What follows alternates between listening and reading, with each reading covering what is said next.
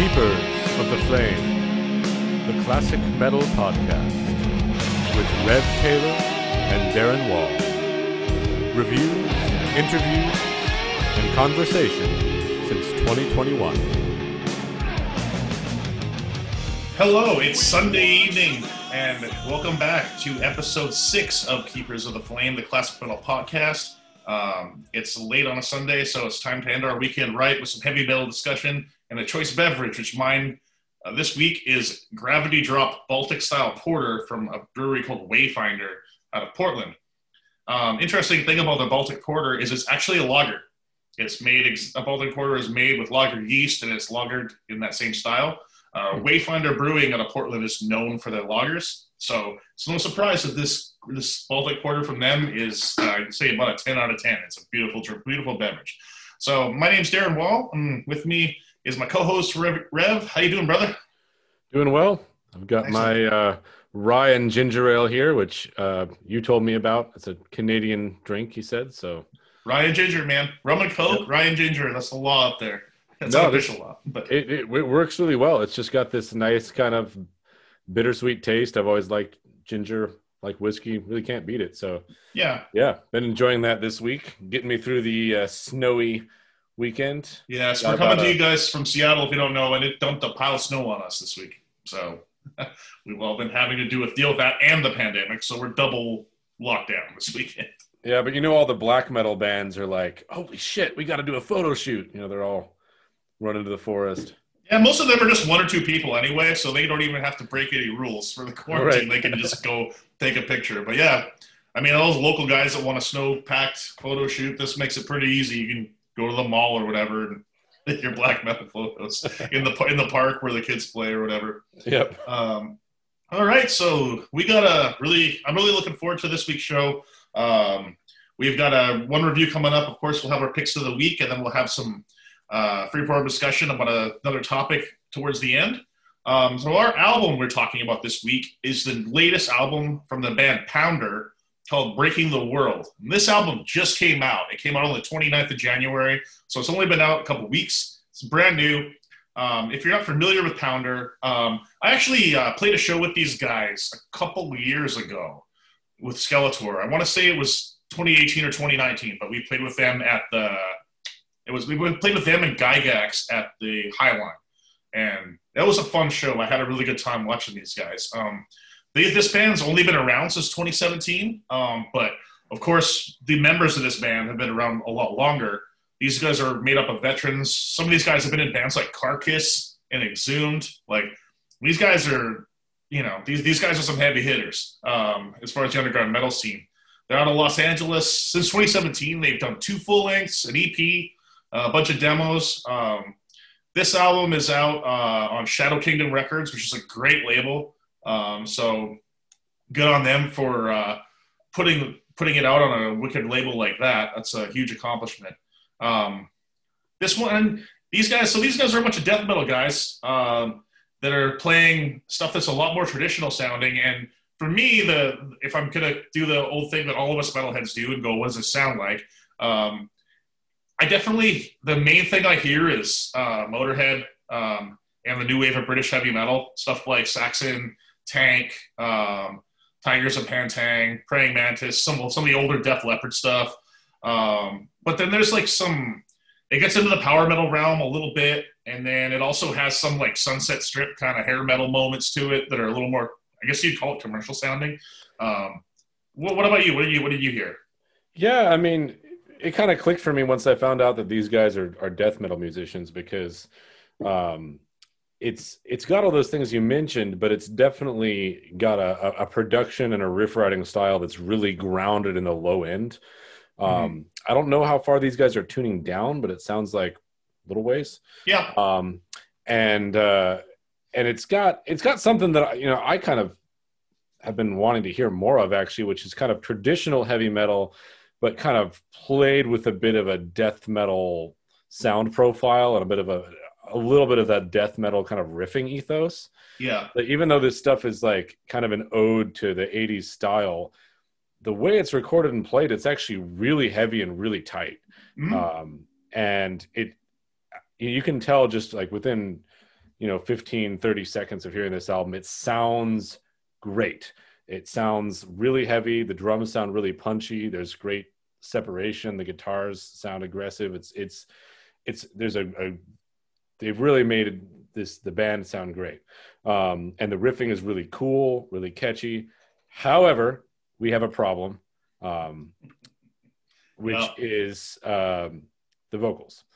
And this is something that, I read a couple reviews of the album. I usually don't read reviews of the albums that we do, but I was kind of curious about this one. So I read a couple, and it seems like there's a lot of people coming down kind of hard on the vocals here. And, as much as I want to be encouraging, especially of vocalists and especially of unusual vocalists, I would say that it does constitute a pretty weak link, especially when you're compared to some of the stellar aspects of what's going on here. We've got a vocal delivery that just doesn't really cut it, and we can get a little bit into the details of why I think that is and how that comes into being. I don't know how much people want to hear me nerd out about vocals, but we can do that. But the long story short is what we've got here is a vocal delivery that's kind of, it's a little raspy, it's a little breathy, and it just doesn't really have the kind of force necessary to match the instrumental forces that are being brought to bear here. It's just a bit of a tight kind of breathy sound, and because of that, it's got trouble staying in pitch. And so I found this, unfortunately, despite all the elements I like about it, and there are a lot of really great elements about it, I found this pretty hard to listen to. I don't disagree. I would say that it's interesting. Like going from last week, we talked about Midnight Spell, and that production is very loose, very raw. This production is the complete opposite. It's tight, it's polished, it's very clean. I love the production on this album. I think they did a masterful job recording this. The guitars, the tones are awesome. The bass is just thunderous. The drums are huge. The guitars sound great. The tones are awesome. They're mixed well. All the levels are really good. Like you said, all the parts are separated well, but they sound like they all should be on the same record. I love the riffs on this album. The bass player is really good. The drummer's really good. I think a lot of these songs are incredibly well written, but yeah, I couldn't get past the vocals either. And it's not because I know there's probably some people out there going, oh, the guy's just not like a Rob Halford type singer, or whatever. That's why you guys don't like it. No, not at all. Not at all. I love off-kilter vocals. I really do. Like, I listen to a lot of music. I listen to a lot of stoner rock, dude, and there's some weird ass vocals in stoner rock. I love The Obsessed. Listen to Wino sing. He's not like your typical classic style singer. A lot of my favorite singers do not sound like that. The problem is, it feels like this guy is like trying to sing. There's nothing. I like his melodies. I like some of the passages and stuff. I like how he wrote a lot of this stuff, but it's all off key. Like, none of it is like just about like 70% of the record is not sung in key. And the one thing I wish that he was either, and we talked about this offline beforehand, and I said to you when we were listening to this album, I said, I wish he was either a fair bit better or a fair bit worse. And by the way, what I mean, like, it's a fair bit worse if he just went like full Lemmy with it, or like Algie Ward from Tank or something, where it was just like, a little more rough around the edges, where you don't, it's either A, it's easier to sing things in the right key when you're, doing stuff that's not so demanding on your voice, or B, it's harder for the listener to notice that it's not in key because right. it's gruffer. But there's a lot of these songs where, kudos to this dude for just going for it. He lays it all out there. He is singing his ass off, but missing the mark spectacularly is basically what we wind up with on a lot of these songs. Yeah, it's and a lot of it I think is just because of the vocal delivery, and this is interesting to me to kind of see how someone who specializes in harsh vocals is going to try to transition to clean vocals. So I went and checked out the band Gruesome, which is the other project of the guy who sings for Pounder, whose name I forgot to write down. But I'm gonna look that up right now because I want to make sure. Yeah, I'm bad with names, dude. I can always. Yeah, right. I'm looking. All right, bringing up the encyclopedia here. Right. So we're talking about Matt Harvey. That's right. Right. Yeah. So Matt Harvey's the seemingly the front man for a band called Gruesome, also out of Southern California. I think that it's very much like a death worship kind of thing, but they have their own thing going on that's different from Chuck. Especially the vocals. Matt Harvey's vocals for that band are a very kind of deep guttural kind of sound. He's really getting into the back of his throat and doing a kind of thing. Mm-hmm. And what that means is a lot of how harsh vocals are made, they're not actually made with the vocal folds. They're made by passing air through the tissues in the vocal tract and kind of creating that white noise by just passing air through it. Mm-hmm. Right? And so that's really different from how you'd approach singing on a pitch. Singing clean vocals, you don't want it to be breathy. You want the air you're putting into it to all be used to create the vibration of the vocal folds. Mm-hmm. So you don't want there to be that kind of hissing quality, because that means it's you're not making an efficient sound. Now that you mention it, I can hear that yeah. on this record. I can really hear it. Yeah, exactly. That's the breathiness. You're hearing the extra air that is not going into allowing the vocal folds to adduct. Basically, like, singing on a pitch happens because your vocal folds are two pieces of tissue that when air passes through them at a certain rate, it creates like a kind of a standing wave vibration of the vocal folds coming together and parting at a certain rate per second. So imagine, like, when you see a flag flying and the wind's blowing really hard and it starts doing that, like, kind of thing. That's essentially what your vocal folds are doing together in the airflow coming out of your lungs. Got it. And when you're passing a lot of extra air through it, it's impossible for the vocal folds to adduct, which means to come together. They can't come together efficiently because there's too much air in the passageway. Got it. And so because of that, if you're too breathy, it's hard to make a clear pitch. And that's kind of what we're seeing on this album with this guy's singing, unfortunately. And the other thing about that, and part of what makes it so hard for me to listen to, is just that much air passing through your sound is not healthy for the voice. It puts a lot of strain on the voice. And so this doesn't sound like something that this guy can maintain for a long time to me.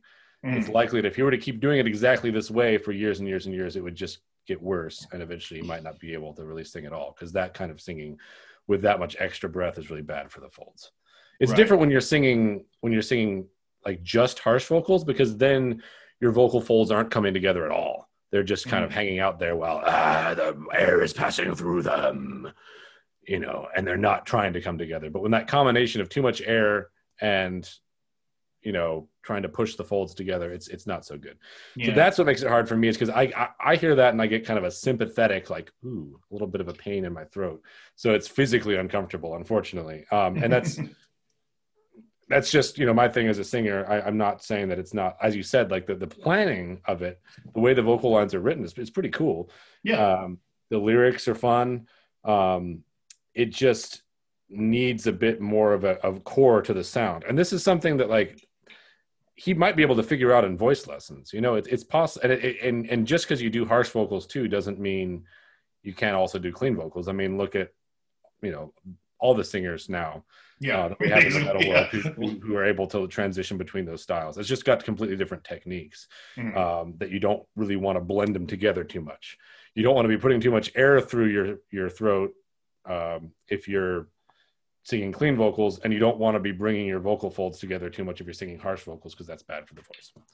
So he can either figure that out maybe with technique, or I don't know. I mean, simple solution, they could just maybe hire a singer, and that's someone that's their entire job, because I mean, the aesthetic that this album is evoking to me, and you look at the album cover and you've got that like shiny silver logo, and you've got, some of these songs do have synth parts and they've got backing vocals, and the whole thing's well considered and precise. Yeah. So there's a slickness to it, which is why I think, in this case, like that Lemmy thing might not work even if you went all the way that way, because it would be a weird match with the slickness. It might, yeah. I mean, oddly enough, I mean, you know me, I'm a fan of like, I mean, I don't like overproduced albums, but I like albums with production on them. I'm generally not a fan of like the real basement sounding recordings. Those don't usually do it for me. Yeah. But I'm also almost of the opinion that might have done this some favors, as far as that aspect goes. Like, because that is why the main reason why the vocals aren't working is because the aesthetic of this album, the production, everything about it screams like really shiny, really slick, throwback to the 80s, but it's like not like underground metal. It's like throwing back to like almost like the radio days of the 80s, like MTV era, like Headbangers Ball and shit, and you expect your ears kind of want a virtuoso singing over top of that, or at the very least like somebody who can be in key, and and that's the thing that gets me. I mean, I know what you mean now that you point the breathiness out, like I can really hear that. But the main problem for me vocally is just it's not in key most of the time. And it's not like, when we talked about Midnight Spell last time, I was like, a couple of the high notes are pitchy, and it's like, who cares? That dude was nailing it like 98% of the time. And if there's a couple notes on an album that are pitchy, well, at least that shows you that he actually sang the shit and he didn't go in and have somebody dial everything in for him. When you're missing this many notes, it's just, you can't do it. It doesn't fucking work. No, and it just is unfortunate because it just feels like a lot of wasted resources on the other aspects of the album that work so well. Yeah. So to me, like the best solution would be like they've got a great ensemble, they've got a great songwriting team, and Matt Harvey, who's doing the vocals, clearly is a good guitar player and awesome guitar player. As I've said before, when you're when you're like writing up your musician's stat sheet, kind of, if you're going to be playing guitar full time in a band, that's going to significantly reduce the kind of mental and physical resources you have to put towards being a great singer.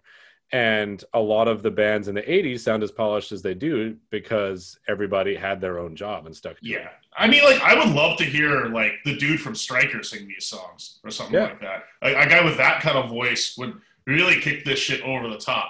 But, I don't know. It'd be a nice opportunity too for somebody like me with a lower voice. Like, it's kind of one of my thoughts hearing this was like, I kind of perked up at first hearing the the down tuning a little bit, and hearing the vocal range he was singing in. I was like, oh, this is cool. Like, this is the kind of thing, that, I mean, I could sing these parts because they're in my range, and for someone with a lower voice, that feels really nice. But unfortunately, in this case, I think that may partially be an effect of like limitations on his ability to hit those higher notes. Correct. And that's and I felt the same way when the vocals came in. I was like, oh sweet, something different, something that's not like the usual high range shit that we get from like newer band, like traditional sounding bands all the time. But unfortunately, execution wise is where it falls short. And clearly these are good musicians, and this isn't a kind of thing where it's not an ear issue for Matt Harvey. It's clearly a vocal technique issue. It's not that he can't hear where the note should be, because he's like writing good vocal parts. If he's I mean, it's that like physically the vocal technique is not able to produce very clear, pleasing tones, unfortunately. All right. So I don't know. I mean, I think if they were able to either find someone else to sing, it would just be a bonus.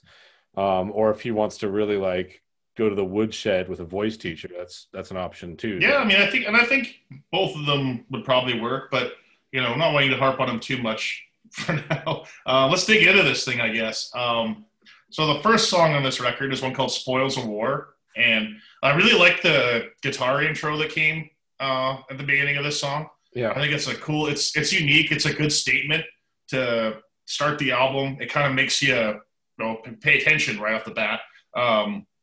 Then you get into like some new wave of British heavy metal style riffing. This one evokes, images of Tank and Angel Witch and shit. And it's like some classic little like Maiden's sequences, the harmony. Yeah, you got the cool like melody, and then it goes into like a more staccato riffing part. So it adds a little bit like a punk rock to it, and the vocals come in, and I'm like, oh boy. Yeah, and I kind of, when I first heard it, I was thinking like, oh, must be like a punk kind of thing. And this particular song, I think, is one of the ones that actually works better for the vocalist, because it has a little more of that punk rock kind of sound, and that's more of like what his voice can do. At first, it almost reminded me a little bit of like the guy from Dropkick Murphys. Actually, is what popped into my head. Is like that's a similar kind of vocal tonality, and a similar range. Yeah, so I don't know. It's a cool song. Again, we're not. I don't want to talk about how the vocals are in every song, because that's still waste of time. But I thought overall it was cool. Great intro. But and then the next one I really like too. Is Breaking the World, which is I guess the title track. I mean, anything in 6/8, I'm gonna have a good time with. It's one of my favorites. Exactly. Yeah, it's got a great headbanging riff.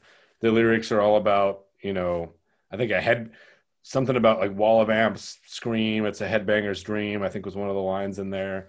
And that riff really completed it. I liked that idea. Breaking the World's obviously a very like vivid image that they put on the album cover too, with someone like tearing apart the planet. And I guess if I were going to tear apart the planet, I'd probably do it in 6/8. Yeah, man. I mean, it's pretty anthemic, this song. I the bass and the drum groove that they got going on was sick. I really like that.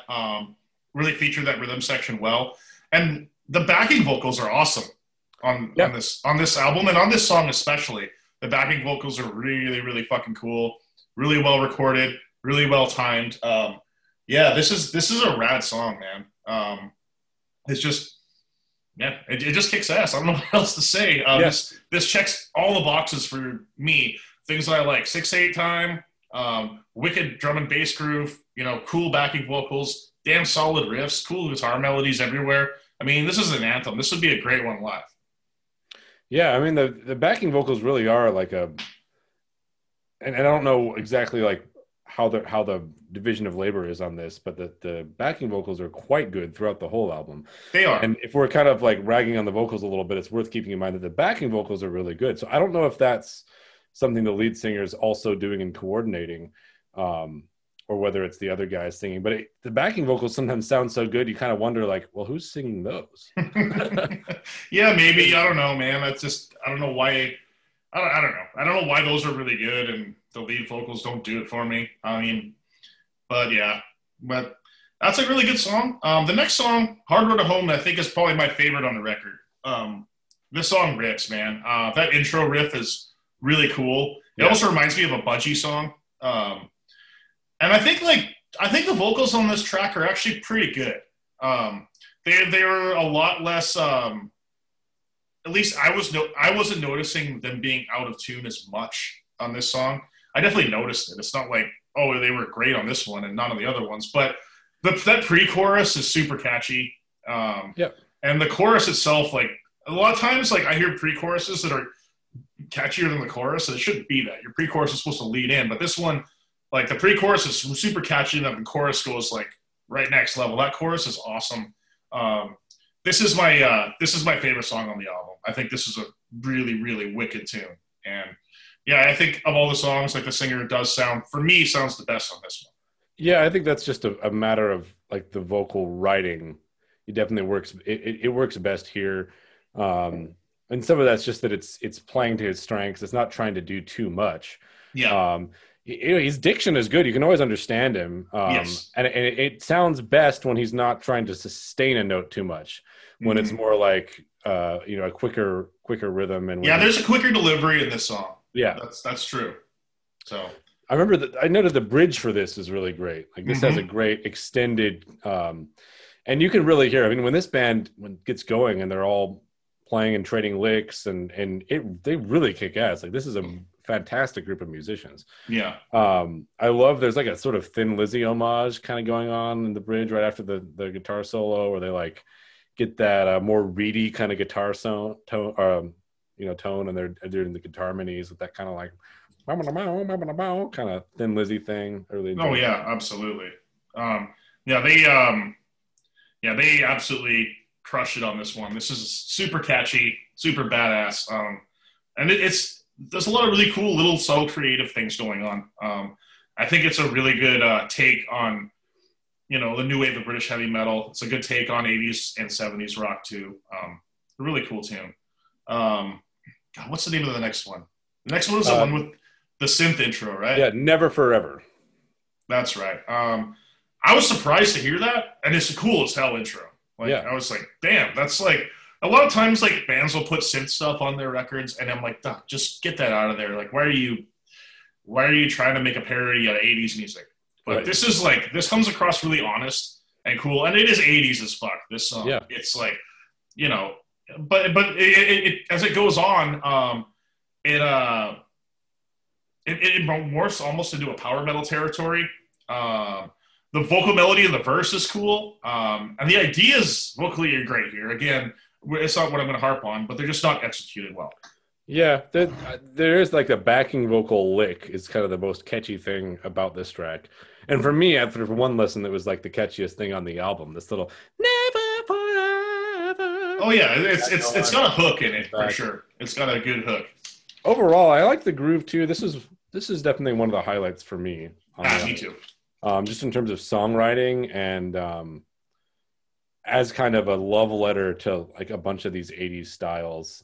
A little bit of that Sunset Strip, but it's got the like darker quality to it. The synth intro is really cool. The harmonized background vocals are really cool. And the main lead vocals didn't bother me as much on this one either. These I think these two back to back that we just talked about are the strongest two for me. But some of the stuff, like this track especially to me, it was just like it sounds so good. Like if they had the right singer, people would really be noticing because it just sounds so damn good, and the song's really fucking good. But you just can't really tell. So I know. And it sucks to have to say that because I wanted to love this record. I really did, and I love a lot of things about it. But yeah, and this song should be a hit. Yeah. Like if the execution of the lead vocals are better, this is a hit song, and at least as far as underground metal goes, if you want to call it like a hit song in underground metal these days. But that's the unfortunate part. That's the overarching narrative of the whole thing. Yeah. Again, don't want to harp on it, but I definitely thought that song was cool. The intro, like the synth thing, came out of nowhere. It hit me. There's lots of catchy stuff in here. Just unfortunately, the execution isn't there. Yeah, it's one that feel like I think this song does kind of encompass all the different contradictions that this album has going on. So it has to me something that's odd about this album is just that it's got a weird juxtaposition between something that's very clearly underground and kind of a bit of a DIY aesthetic, and like it has this very sweaty kind of death metal club kind of feel to it, but at the same time, like some of the aesthetics and the lyrics and the songwriting are this kind of like bright, clean, and that may be intentional. That might be that may be what they're going for. That could be like the formula they're trying to work with. Again, I don't know if that works. Yeah, I don't know either, but it's one of those things that I could just imagine, like if they managed to get the right blend of it. Yeah, maybe like a couple albums down the line. Yeah, this is only album 2. I mean, and they put this out not long after their first one, so they're still a relatively new band. But moving on to the next. Well, first the title. As soon as I saw the title, I'm like, this sounds like a shitty porno movie. The bass line is cool, but dude, that's straight up the riff from Over the Mountain by Ozzy Osbourne. You can't do that. You can't fucking do it. And they did it. Like, I don't mind taking bits and pieces from things, but that is an iconic riff, and you can't do that shit. I'm sorry. Just being real. Like, I hate it when bands do that. And this is a personal thing. Maybe some people think I'm overblowing it, but that just drives me crazy. Like, it may be intentional, it may be not, but you have to self-edit, you know? Like, you have to, like, be, maybe this is close, but it's too close, you know? It's funny. I didn't notice it until you mentioned it, and now I'm like, oh yeah, okay. Yeah, I was like, I actually like yelled at the fucking stereo when it happened. But you can't do that. I do like the start-stop riff in the chorus though. It's again, it's got that 80s. This one has more of a Sunset Strip vibe, and the chorus riff where it's like got that kind of start-stop thing with the bass and the drums rolling underneath it. That part's really cool. They're going 80s, but they're not making fun of it. They're not being too cheesy. So I appreciate that. You just can't rip off iconic riffs like that. So sorry, I just can't. I'm never usually, that's the only thing in a song that people can do that will literally make me be like, this song's bullshit. And that they did it. So. Yeah, even not noticing it, it didn't do a whole lot for me. Like it had a potential to have more of that kind of punk style to it, but I don't know. I mean, as usual, the rhythm section's killing it though. Oh, dude, yeah. The performances of all the musicians on this are great. There's nothing wrong with any of the performances on this song, even though I don't like the song. And again, everybody out there, this is just my opinion, okay? Like, I'm not trying to turn you off. You should check this record out if you want, but, you know, it's just my opinion. But yeah, the performances on this song are great. All the riffs that aren't over the mountain are great. The production on this one is great too. And like I said, I love that. I actually really love that chorus, but you know, again, questionable vocals and some plagiarism. You know, I just don't think it's a very good song. Yeah. Yeah. Well, to me, the next track, "Give Me Rock," that it was the low point of the whole thing for me. Yeah, I don't like this song either. Yeah, they're trying to go for something a little bit more anthemic, more major key, and kind of like an ode to rock and roll. But just the vocal melodies that have been written, and the kind of subject and the atmosphere it's trying to create, it just kind of throws the vocal style into stark relief. Because I don't know, something like this that kind of has a high cheese factor does take a certain kind of je ne sais quoi to pull off. Yeah, exactly. And this did not have it. Yeah, unfortunately. Yeah, the bass line is sick in this song. I like that. Whoever's playing the bass on this album, man, you fucking rule, dude. You're awesome. The got me on this one was the lyrics. You know, I like some cheese. Like, I have a Manowar tattoo, dude. I like cheesy lyrics. And, you know, as we've discussed before, it's been interesting since doing this podcast with you. I actually listen to lyrics a lot more intently. It's kind of something switched in my brain. Glad to help. And they don't always register with me. Like, I think, again, I guess I've talked about before, I don't usually find heavy metal lyrics interesting. I think they're cool, but I don't usually find them interesting enough to need to read. But this song had some vocals that were like, was that one line? It was like, I need it hard, I need it fast, I need it right now. And it was so weird. First of all, that line's hilarious. But at the end, it was weird because if he'd have said, I need it hard, I need it fast, I need it now, it would have flown better. But when he put the right now in there at the end of it really made the delivery sound bizarre. Yeah. And I was like, it was just a strange cadence. And I just cringed. I was like, no, dude. Yeah. I'm going to be honest. I found I did not listen super carefully to this because I just heard it and was like, I don't think I'm going to, if I say, I'm not going to find something nice to say about here. So I'm just going to kind of skip it. Yeah. And it's the low point. I see what it's trying to do. It's trying to like bridge that gap between like, you know, metal and Sunset Strip vibes. They're kind of doing the metal anthem, but they got a little bit of Dokken going on in there, a little bit of hair metal, and it's not working on this track. Unfortunately, it's also the worst vocal performance on the record, I think. It's the one where I really, you know, I try not. When I listen to these albums that we're going to do, I try not to pass a judgment the first listen.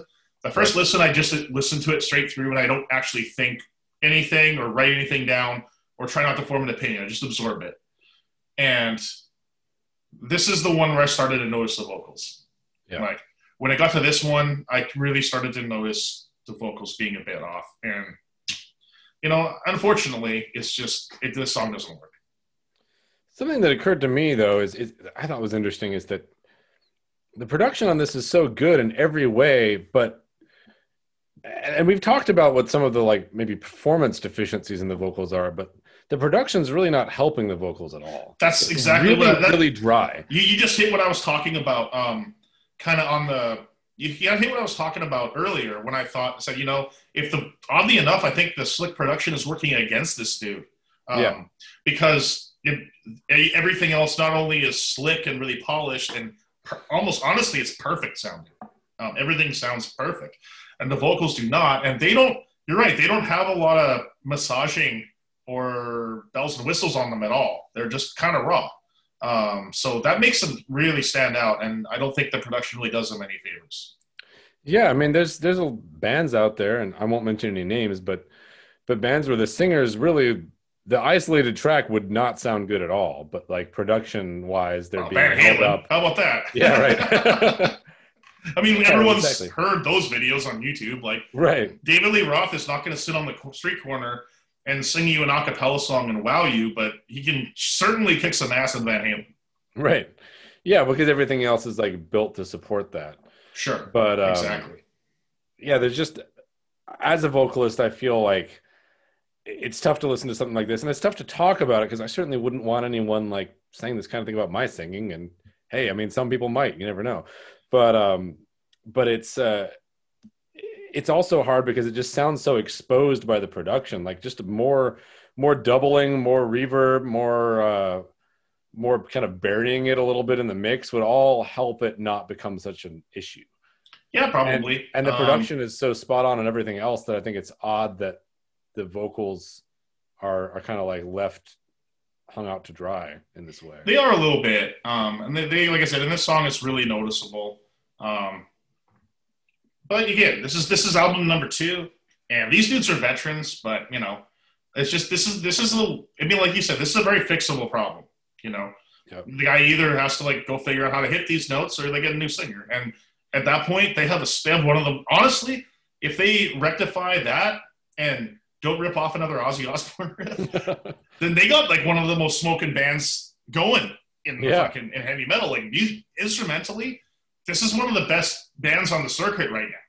Yeah, like straight up, these guys are killers, man. They're awesome players. And I think they will get that together. I don't know how, if this is like a side thing for the dude when he does his death metal stuff for the most part. I don't know what his meal ticket is versus what his passion project. I don't know. So yeah, but just finding the right person could really take them to another level. I mean, just knowing how many people in the traditional metal scene are hungry for this kind of thing.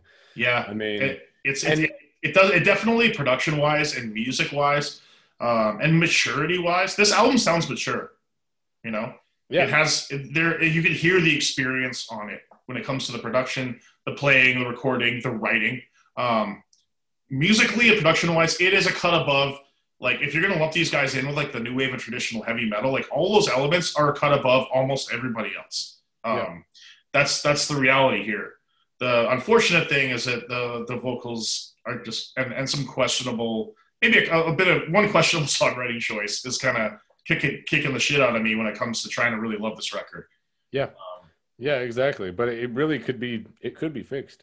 And then, I am interested to hear the last one now, though. I want to hear the last one. I didn't hear their first debut. I am interested to see what's going on there, if it's any different or not. I remember checking it out back when Skeletor played with them, and it's I don't know. I don't remember well enough to really say. I don't think it doesn't sound quite as impressive production wise. I will say that.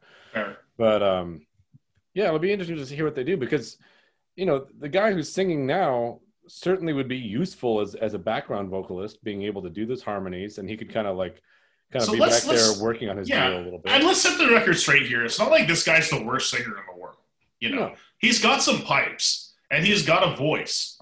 It's just, for what he's trying to do here, it's just not quite where it has to be. Right, the combination of the image, the songwriting, the vocal writing, the production, the way that the band's playing, it's all not working. I mean, clearly Yeah. the guy is an accomplished vocalist already in the extreme metal scene, and there's probably some other styles he could do in a project that was more geared towards that. It's just that it kind of feels like it's not the right fit for this band. Yeah. But anyway, moving on to the last track, "Deadly Eyes," I think it's called. Mm-hmm. This has some weight. This song almost like is thrash metal. Yeah. It really speeds up. There's some real frantic riffing in it. It's a cool fucking tune. I like this one. I thought this was it really made me happy listening to this after not digging the previous two. Yeah. So like for me, there was a bit of redemption going on here. I kind of like to see some more of this stuff from these dudes. Yeah. It probably is a little bit more in their wheelhouse, being extreme metal guys, because it's a little quicker. They play this shit without any trouble, you know, and playing this precise and that fast is not easy when you're trying to like keep it melodic at the same time. So, you know, my hat's off to these guys on this one. This is a wicked track, and it's a great way to end the album. And, you know, the vocals are pretty good here too. I mean, they are less noticeable in here, probably again because there's a bit of a faster delivery. But Yep. I thought this was a really cool closer, and you know, a good end to, you know, musically a very good album. Yeah, it ends the album on a positive note. There's some cool gang vocals on this. Yeah. I like the way they've arranged that. And, you know, one thing I like about this album, it's 35 minutes long. You know, it's not wasting your time. No, it doesn't piss around. You know, it didn't wear me out listening to it. Like, you know, again, it's just that I didn't care for the vocals. The vocals and the Ozzy riff, the only thing I didn't care for. I actually love the rest. Like, I love the riffs. The lead guitar work is great. I love the harmonies. I love how they're playing the new wave of British heavy metal stuff with a modern twist. I love the backing vocals. I think the bass player and his sound, his tone is spot on. Drummer's awesome. Everything's awesome. They just need that vocal to click. That's it. Yeah. And then if they somehow make the vocals really, really be up to par with the rest of the band, and these guys are like, you know, they're like top five on the traditional metal circuit going these days if they can get there. Sure. Yeah. I mean, the potential on this is crazy. So I, you know, despite having, you know, said some rough things about the vocals, it is what it is, but I still would recommend checking this album out just to kind of get a sense of what these guys are about and to hear some of that playing that's really spectacular. Yeah. I'm gonna go ahead and recommend it too, even though we kind of harped on the singer a lot, and I kind of had a little hissy fit about Hard City, but you know, I definitely would recommend it too. This is a band to keep on your radar. You know, this is a band who could definitely do some things in the future. And you know, they already are. I mean, I'm sure there's a lot of people who kind of like off-kilter vocals who might dig this, you know? I mean, a lot of people say they don't care. Yeah. And, you know, maybe this is a test for some of those people, but, you know, some people will still find something to enjoy here. If you're mostly in it for the vocals, then probably you can give it a skip. But if you want to hear some really good heavy metal instrumental performance, then definitely check this out. I guess I'd probably recommend either doing Breaking the World or Hard Road to Home, starting with either one of the two of those tracks. And I mean, I think I would. Hard Road to Home is the one song on this album that I probably might add to my iTunes and revisit, because I do think it's a pretty fucking cool song. Like I do think that's a wicked tune. But yeah, hey Pounder, you know, if any of the band members are listening out there, like, I'm sorry, but you know, I actually think that you guys are awesome, and I think that there's going to be a bright future for this band. Just, you know, whether they address the issues we talked about or not, I hope they do really well. And check out some of these guys' other projects too. Like if you're into old school death metal, Gruesome was pretty cool, at least from the couple tracks I checked out. Yeah, for sure. So yeah, all right. Well, that's the Breaking the World by Pounder. So, you know, even though we both have a few issues with some of the aspects of the album, we're definitely telling you guys to go pick it up and check it out for yourself and form your own damn opinion too, because you're not going to always agree with what we say. What we say isn't gospel. So go out, have a listen, and see what you think. And let us know, too. Give us feedback. If you think we're right, cool. If you think we're full of shit, tell us. It's all good. Yep. The conversation should be extended to everybody who's interested, I think. I agree. And if you're not interested, well, you might get caught up in it, too. All right. So I guess we'll move on from that. We are going to go into our picks of the week now. This is a segment where we pull an album out of our own collection and we present it and we talk about it. So my album this week is from my home country of Canada, and it is the debut classic from the band Piledriver called Metal Inquisition. Album cover, man. Oh, dude, this is one of the most amazing album covers ever, and it's one of the reasons why I got into it. I first heard Piledriver in probably 2002, 2000, something like that. And I was listening to one of those internet radio stations. I don't know if it was a Pandora thing or whatever, but I just discovered like internet radio, right? And Metal Inquisition comes on, and it's like, dude, this song just kicks ass. It's such an anthem. And there's actual like the main line is like, it says like, we're the Metal Inquisition, we'll sentence you to death. And then a guillotine drops like, and it goes, by guillotine.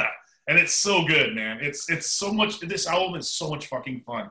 So for those of you who don't know Piledriver, they formed it in 84 by a guy named Gord Kirchen in Toronto, Canada. It's not where I'm from in Canada. People out, we have in Canada have a bit of a rivalry with Toronto, where we are. Toronto's kind of like the New York of Canada, so they think. They kind of think they're the center of the universe. But that's neither here nor there. Piledriver put this album out on a label called Cobra Records, which I'd never heard of. And this is kind of their big only album they're really known for. They had two more. There's one called Stay Ugly, and then which, let's face it, the guy on the cover is not a handsome man, so it's poignant. And then he had another one that he put out like a while later called Ugly Metal. So I don't know if it was like a mashup of Metal Inquisition and Stay Ugly or what, but that's what he did. So this is a one-man project, right? Sort of. So that's the funny story, is that basically when this album came out, like I think they did like there was like a gig or two maybe, and then this band just disappears and nobody knows what happens to them, period.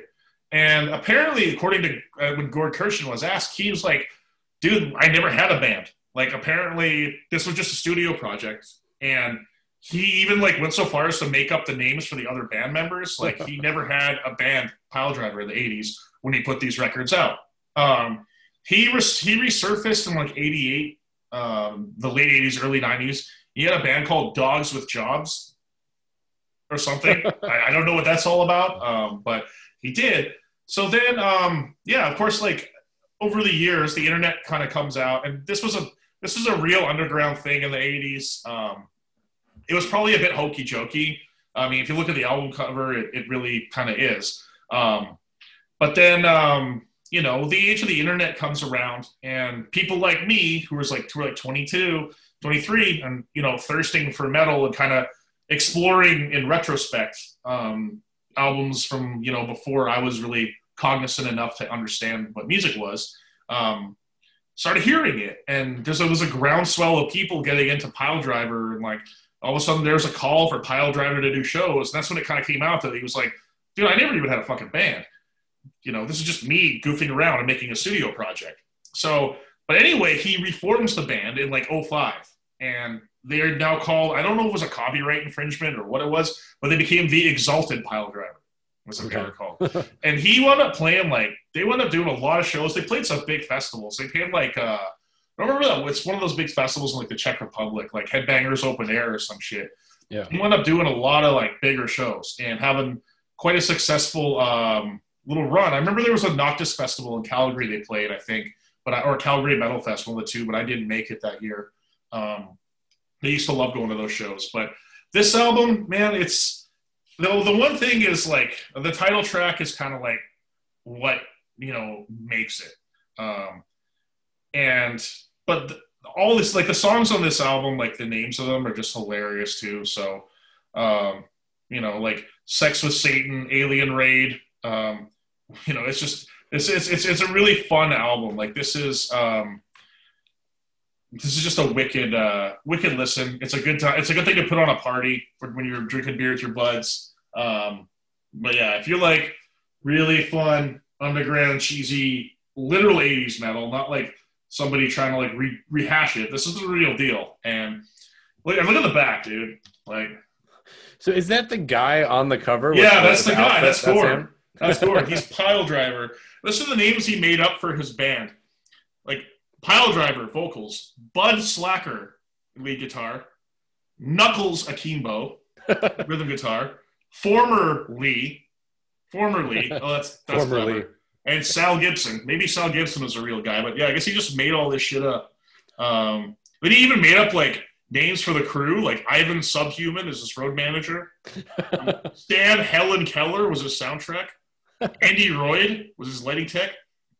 Cliff Show Me Again Breach was the drum tech. And Gunther Pitts Swenham was the guitar tech, apparently. It was produced and engineered by someone named Bud. So, yeah. I guess he was in Islington, Ontario, which I think is a suburb of Toronto. But yeah, it's really an interesting, really an interesting. Well, actually, this was put out on HME Records. Cobra Records, I think, is their new label. I think I got that backwards. But yeah, this is a fun listen. It's actually like it's not like it's silly, but it's not poor music by any stretch of the imagination. These guys are bad. He's a badass musician, and the songs are really good. So, Pile Driver Metal Inquisition. If you don't know it, better get it, or you'll be sentenced to death by guillotine. Yeah, I kind of want to check that out now. You should. Like... I think you'll have a great time with it, dude. I think you'll really like it. Cool. I'll definitely check it out. It seems like that like one-man band kind of thing was a little less common back in the 80s, right? It was not really a thing. No, it was not as much of a thing. Because now it seems like, half the projects you hear about, it's like, oh, it's actually one dude. Well, it's easier now. Like all the technology and whatnot. You don't have to like go. You can actually like rehearse the tracks separately because you can record it all digitally and stuff. So it's easier for people to do that nowadays. I think it was probably almost impossible when you had to cut tape back in the day. Yeah. Well, this week I brought something that's not underground by any stretch of the imagination. This is definitely like a mainline rock record, but Deep Purple's Burn. Oh, so good, dude. Yeah, it's so a little background with me and Deep Purple. I can't really claim to be a big Deep Purple expert or anything. There's still a lot of their stuff I haven't really checked out. I kind of know the story, and it's Deep Purple's a band, of course, that has a lot of connections to other bands in rock and roll. Obviously Rainbow, Whitesnake, Sabbath,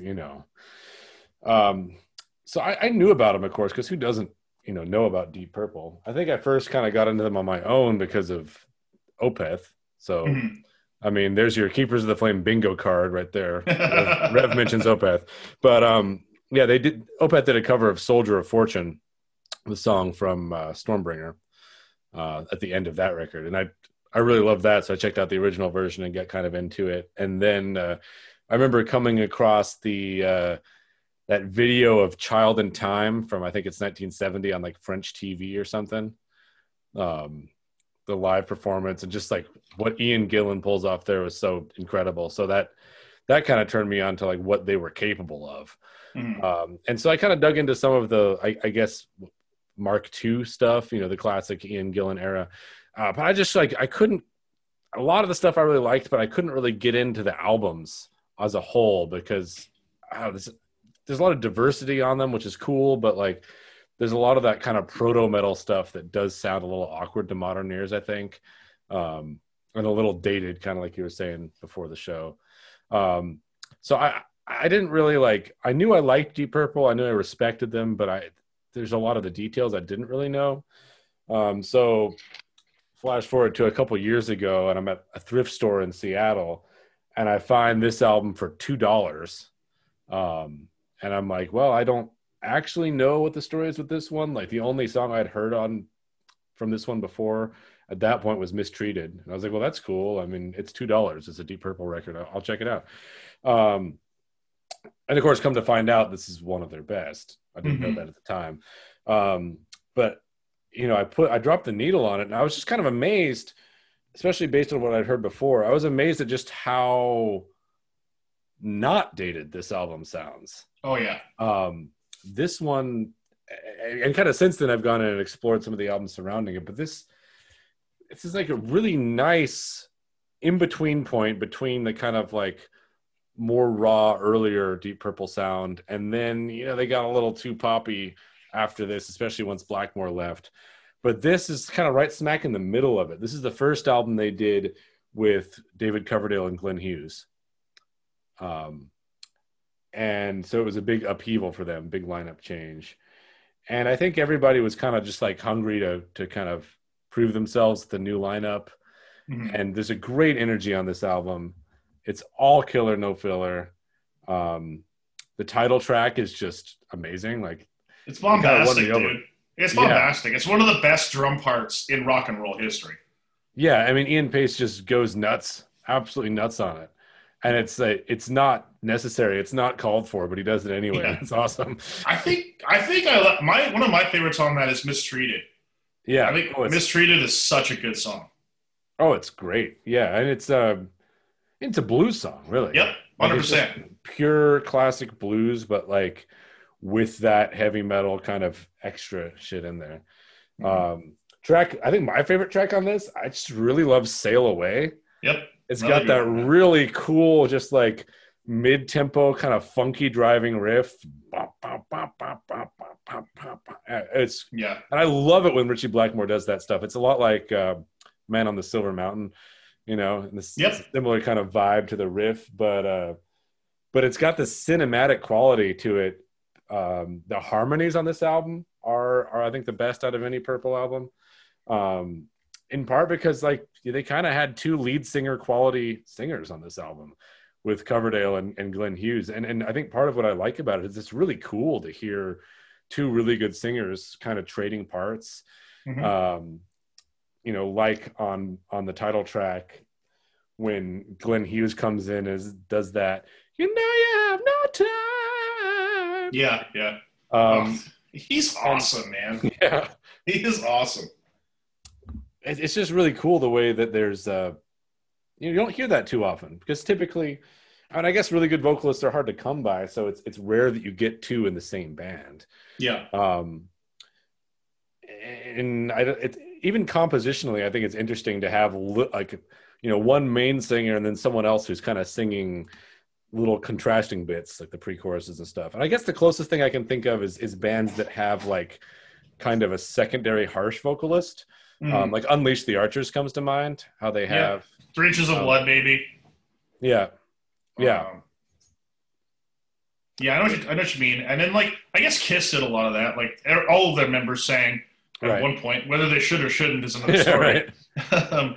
Whoever decided to give Peter Criss a microphone, but that is kind of a rarity. So that album is just the energy on it the whole way through is. It's one of their best. I think it all came together pretty well there because, afterwards, Stormbringer's really got a lot of great stuff on it. Like there's a lot of great tracks on Stormbringer, but I think the whole thing doesn't hang together quite as well. Yeah. Because it's got more low points, even though it's got the title track and Soldier of Fortune. Yeah. But this one, it's like every track is good, even the ones you don't think of really. Like Ian Paice's performance on You Fool No One. It's like peak cowbell. It's like the most cowbell you could possibly get in one song without like blast beating on a cowbell. Yeah, it truly is. That like groove he gets the it's so much fun.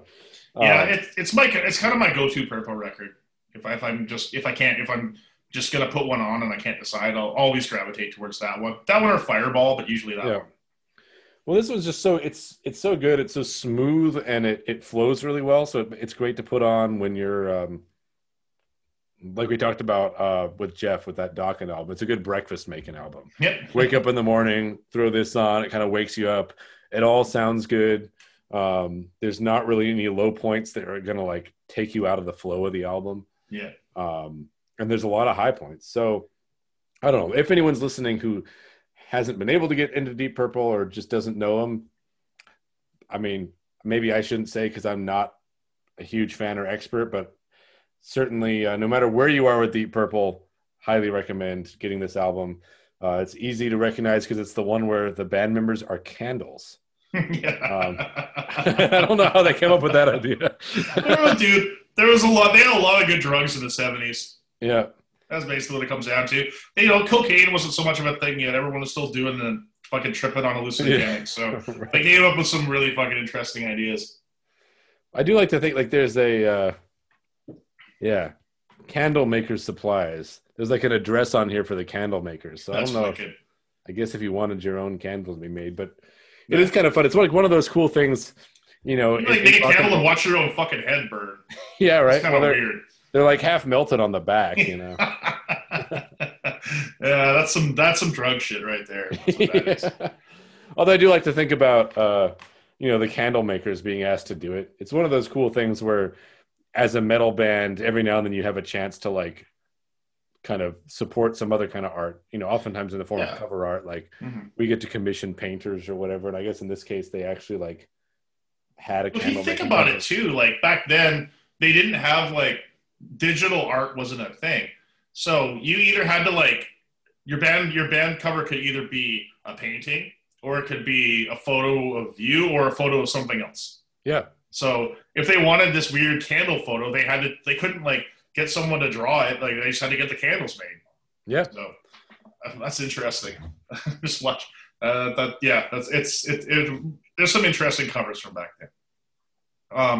But I guess that kind of leads us into our topic this week. So Deep Purple is probably like the kings of lineup changes. Yeah. And, they definitely have more than a few. So we are going to talk kind of about album change, like lineup changes and how that affects a band, in their writing and their performance and their image. And, it's definitely, speaking as a guy I've been in, I don't know how many bands now, quite a few. Well, I guess the serious projects I've been in 1, 2, 3, 4. Every single one of those has had a lineup change. One of the bands, I was the lineup change. So I've kind of like experienced it on both perspectives. And yeah, it's not an easy thing.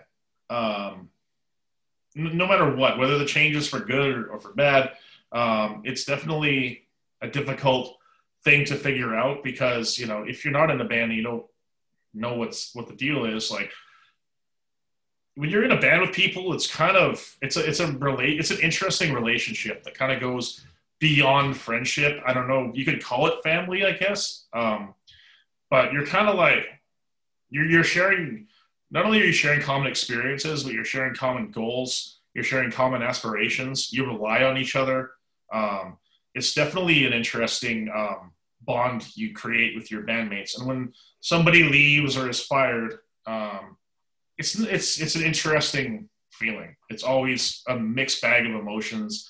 And sometimes it can reinvigorate you as a lineup going forward. Sometimes it can drag you down or it can reinvigorate some members and drag down others. Because some people are happy and some people are not. So it's a very difficult thing to manage.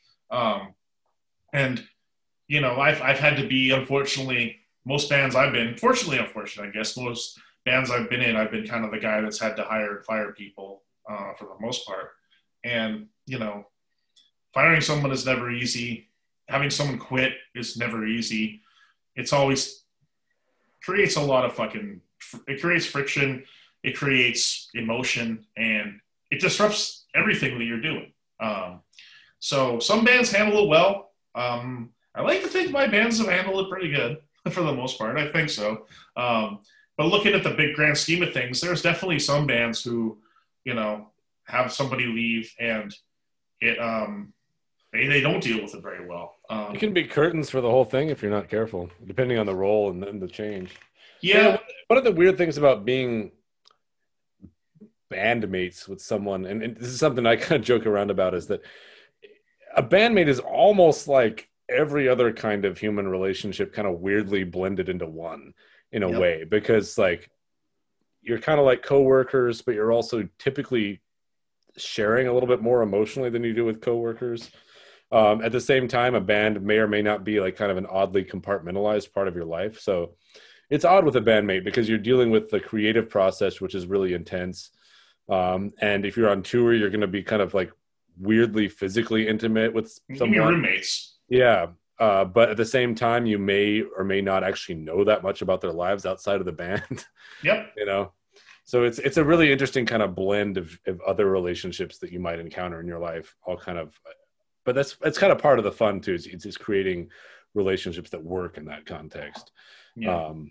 And sometimes they don't, you know, and of course there's other reasons for people leaving bands too. Yeah. Money, ego, wanting to do something else with your life. I mean, I think every time someone's ever left a band, it's probably always been a valid reason. You know, I don't think no one leaves a band because it's so awesome for them to be in a band still, you know? Yeah. But no, I mean, not usually. And it's tough. It is. And I imagine, especially when you're making a living. I mean, I was reading an interview with Ian Gillan talking about Deep Purple and just talking about how like there's all those great players in that band, but there's all those big egos, and he said, you know, before he left, they were all just acting like assholes, and he included himself in it. He was like, there was just like a band culture of everybody acted that way. I mean, yeah, and I think when a band operates on that level, it starts becoming like a work culture. Yeah. Like when you go to band practice, you're going to work. You're not like, it's not like when we go to band practice on a Friday night and we're all stoked to see each other, and we've been working our fucking jobs all week and, you know, slaving away for the man and doing that. And then we get to kind of go let loose on Friday night and play some heavy metal. For them dudes, it's like, that's how they make their living. And all the decisions are important. All the decisions, not to say that decisions in smaller bands aren't, but like they carry a lot more weight when that is going to be the thing that pays your bills and keeps your roof over your head. Well, because showbiz is gambling to a certain extent. Mm-hmm. You know, you don't really know how creative decisions are going to go with the public or what's going to be popular, what's not. And that's stressful, not knowing. Yeah, and I mean, I think a lot of times people kind of say like, well, you know, a lot of times people are replaceable. You know, some people are replaceable, but some people aren't, depending on how big their presence is. Like a lot of times people say, oh, these singers are irreplaceable, or this guitar player. I agree to a point. I mean, sometimes, especially if one person is the creative voice in the band, like, and they're gone, the band's probably done. I mean, at least as far as it probably is, because that person probably owns the rights to everything, and you know, no one else, the other people won't be carrying on. But I mean, I think like one thing we noticed was when we talked about a couple weeks ago, we had Jeff from Gatekeeper on the show, and we talked about the new Accept album, and it's kind of the weakest sounding Accept album in a long time. And a lot of the people around Wolf have left.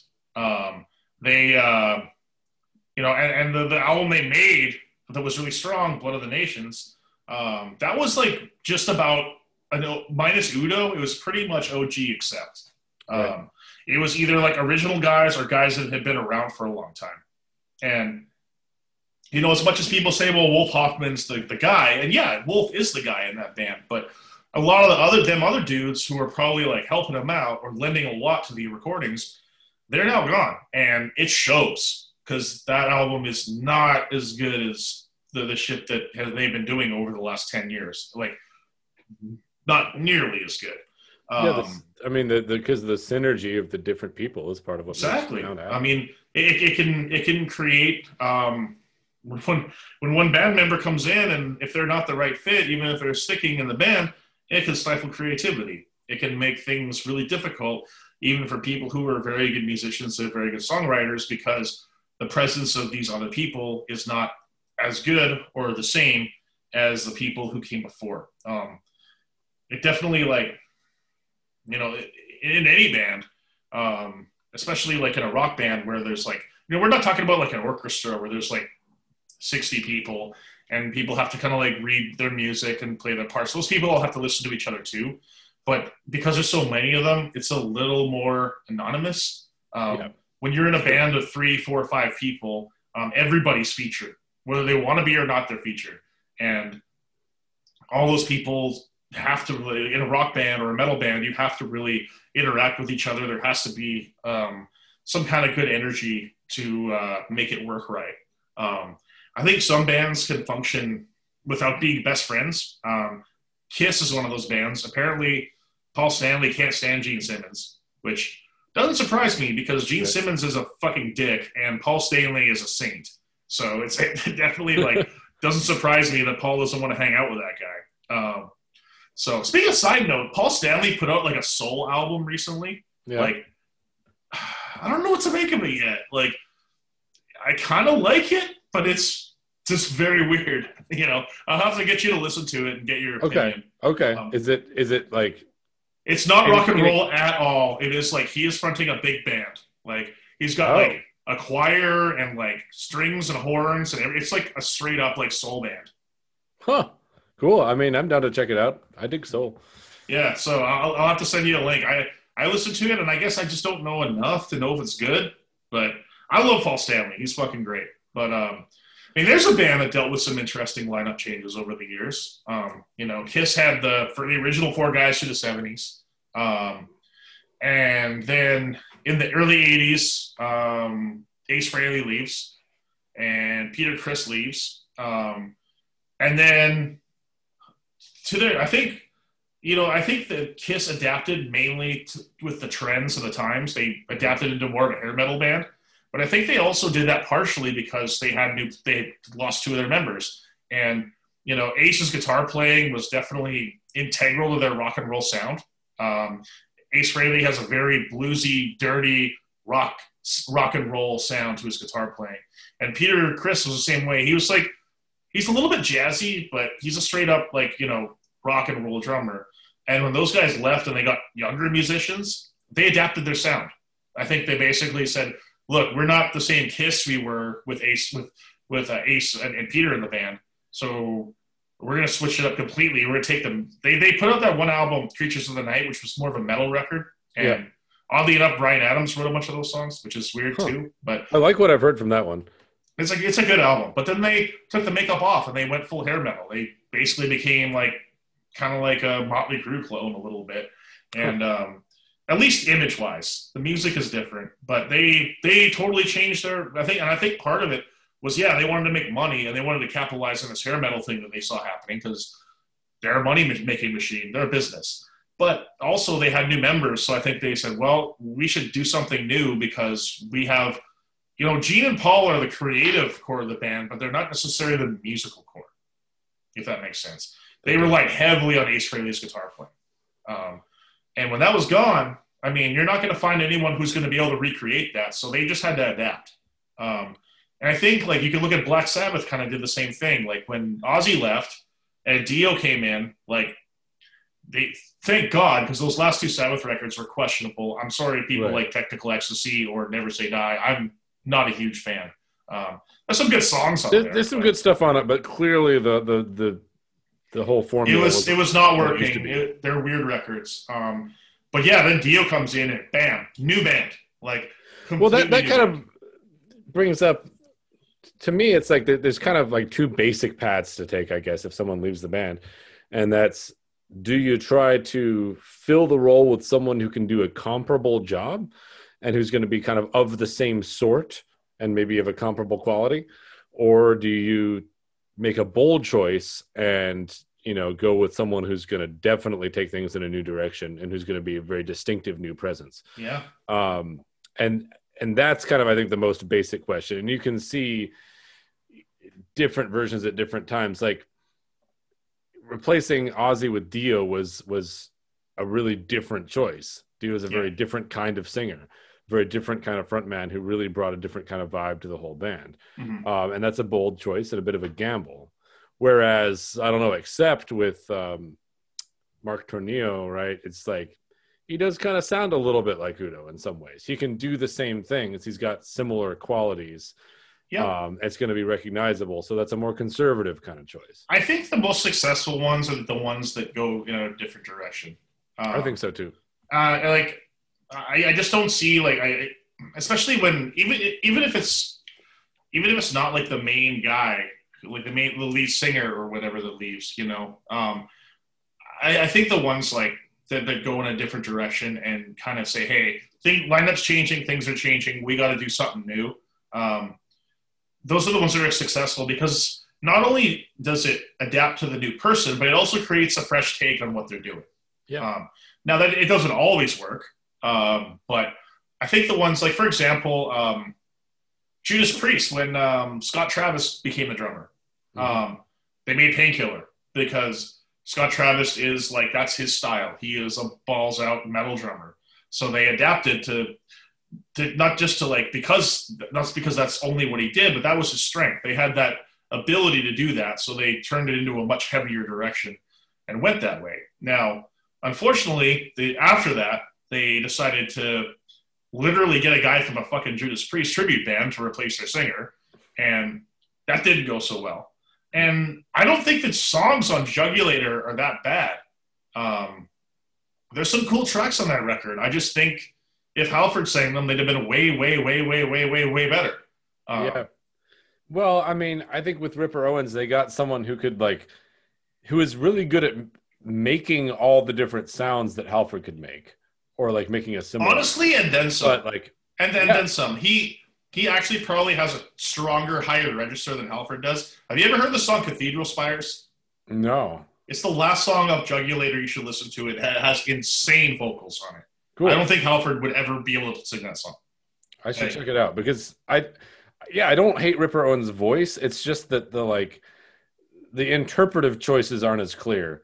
And that's the kind of thing where like, I mean, Halford can do all kinds of cool stuff with his voice, but like ultimately, no matter what you can do with your voice, you need to be someone who has something to communicate, who's gonna make something interesting out of it. And that's unfortunately just what I haven't ever seen out of Ripper Owens, is someone who can really like bring an interesting character to a song and really tell a story well. And another interesting, like on a parallel to that, one of the most interesting flips of a singer, and it doesn't work out, but it's an interesting one, is the Blaze Bayley and Iron Maiden experiment. Yeah. I'll go on the record that I think Blaze Bayley is a rad singer. I do too. Yeah. I like his solo albums that he put out a lot. He had a band called Wolfsbane before he joined Iron Maiden. That is a wicked band. I think he's a very good vocalist. I think the album, like the first album they did with him, I don't listen to those. I'm gonna be honest. I don't really listen to those albums like at all. But like the first album, it had a couple tracks like Man on the Edge and Future Real and Sign of the Cross, I think was another one, and The Klansman. There's like a couple like decent tracks from when he was in the band, but I don't think that Blaze was the problem in those. I just think those albums kind of stink. I don't think it was his fault. The main thing that was the issue is the production. They sound terrible. And I'm a bass player, and there's so much bass on those albums that it is annoying. I think that overall that was an interesting one because they got a very good singer. I think maybe fans were hoping they would get like, maybe, I don't know if Halford was still in Priest at the time. They're hoping they'd get like someone like him or something more famous. But either way, it just didn't work. And I think the whole world was kind of going in a different direction musically at that time. Metal was going into like more of a thrash was kind of taking over. I think Maiden was kind of seen as a dinosaur band by then, and I mean, it just was the wrong situation, and it just doesn't work. I mean, people go, "Oh, those songs are actually kind of good." I'm like, no, not really. Not when you compare them to like every Iron Maiden album that came before it. They're not very good. Yeah, it seems like Priest and Maiden now almost made opposite mistakes. And to be honest, I don't really know those albums that well, just because like they're not that essential, and I tend to focus on the stuff that is. But I should check it out. It's worth a listen. There's some moments on it. It's not the worst thing, but it's not very good. But it kind of seems like, so Priest chose somebody who could do all of the things that Halford could do, and for that reason could like do the live set really well. Mm-hmm. But who didn't really have enough of their own creative core to bring to the things, right? Yeah. Whereas Iron Maiden shows someone who's actually like a really interesting, intelligent singer who's got a lot to offer, but who wasn't actually able to pull off Bruce Dickinson's parts. There's that, and I think that at that point, like Iron Maiden had kind of become the Steve Harris show, and I don't think that Blaze. I don't know if Blaze was writing his own parts or not, but it doesn't sound like it. Yeah. So that was just a big failed experiment, and I think Blaze is. I think I'm a big fan of his. Like that solo album he did called Silicon Messiah, I think is fucking brilliant. Like a lot of those solo records he did in the early 2000s were brilliant albums, and yeah, Wolfsbane before that, like check that band out. They were killer. Okay. But yeah, that was another interesting example where it didn't work. I guess the most famous example where it does is AC/DC. Like, AC/DC loses like an iconic frontman. Like Bon Scott is like the bee's knees. He dies tragically. They get Brian Johnson and release like one of the biggest selling hard rock albums ever. Yeah. Back in Black is just like a monster album that like, it's one of the biggest albums in any genre of all time. And they did change direction on it too. Like it became less rock and roll in a way, like less bluesy. There's still some bluesy numbers on it. Like Rock and Roll Ain't Noise Pollution is a very bluesy number, but they started doing stuff that was a little bit more riff oriented. So we speak. They kind of continued what they started on Highway to Hell, and stuff became a little more focused on the guitar riff rather than like a blues song. Yeah. And yeah, Brian Johnson just had this crazy, like, unique voice and this like vicious fucking vocal attack. And they, of course, went on to like have, that's one of the biggest careers in the history of rock and roll. So that's the most famous example of a band like taking the ball and running it with it when they could. And I don't know. And Bon Scott was such a unique person and a great singer. And I think he's a better singer I prefer the Bon Scott era myself of AC/DC. Yeah. But there's no denying that when they made the switch, that's when they had their commercial success. And that was a choice that was like, I guess almost a balance of the two things. Like Brian Johnson still has his own distinct presence, right? Mm-hmm. And personality, but the approach is not so totally different. No. Like they're compatible, even though he had his own strong personality, but also like compatible enough with the ethos of what went before that it still seemed like a coherent transition. Yeah. Which I guess is the ideal, but of course that's hard for any band to pull off.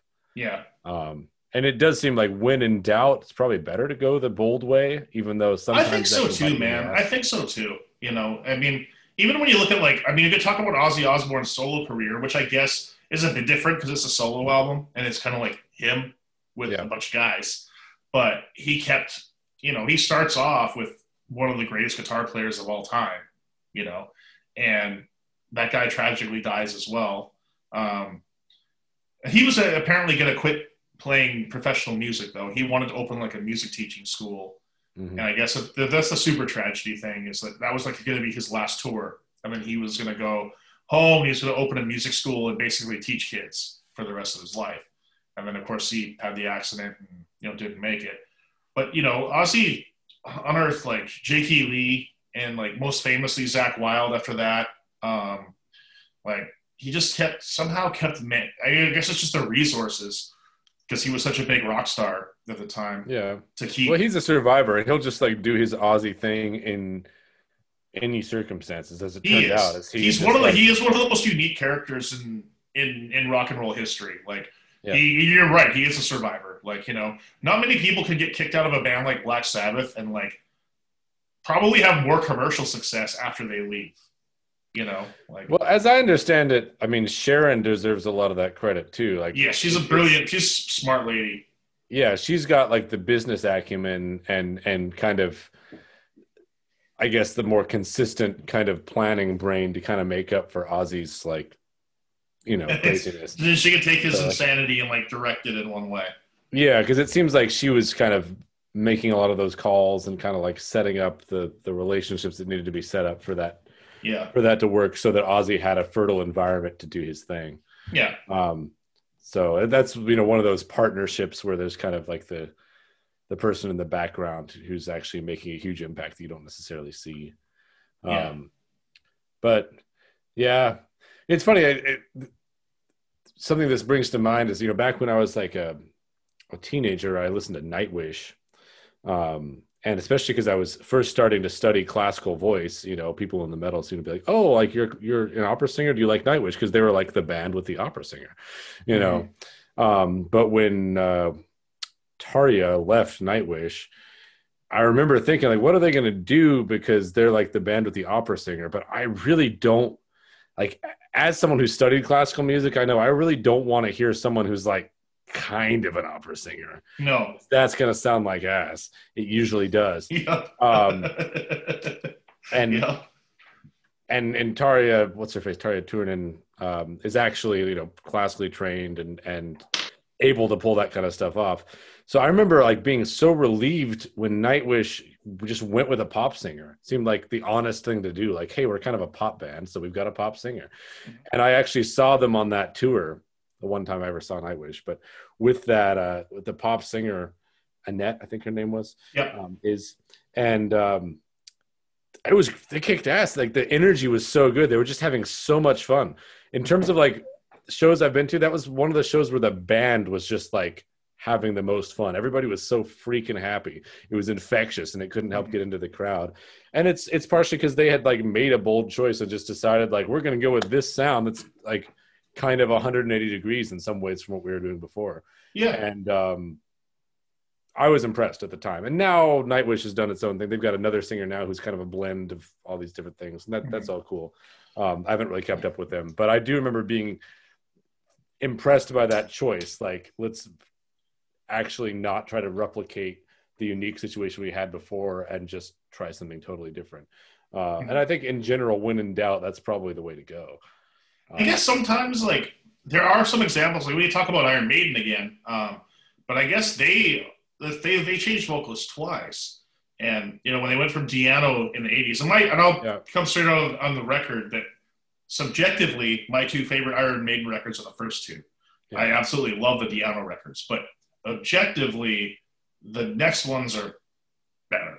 Let's be real about it. Like they're incredible and they're much more successful, but their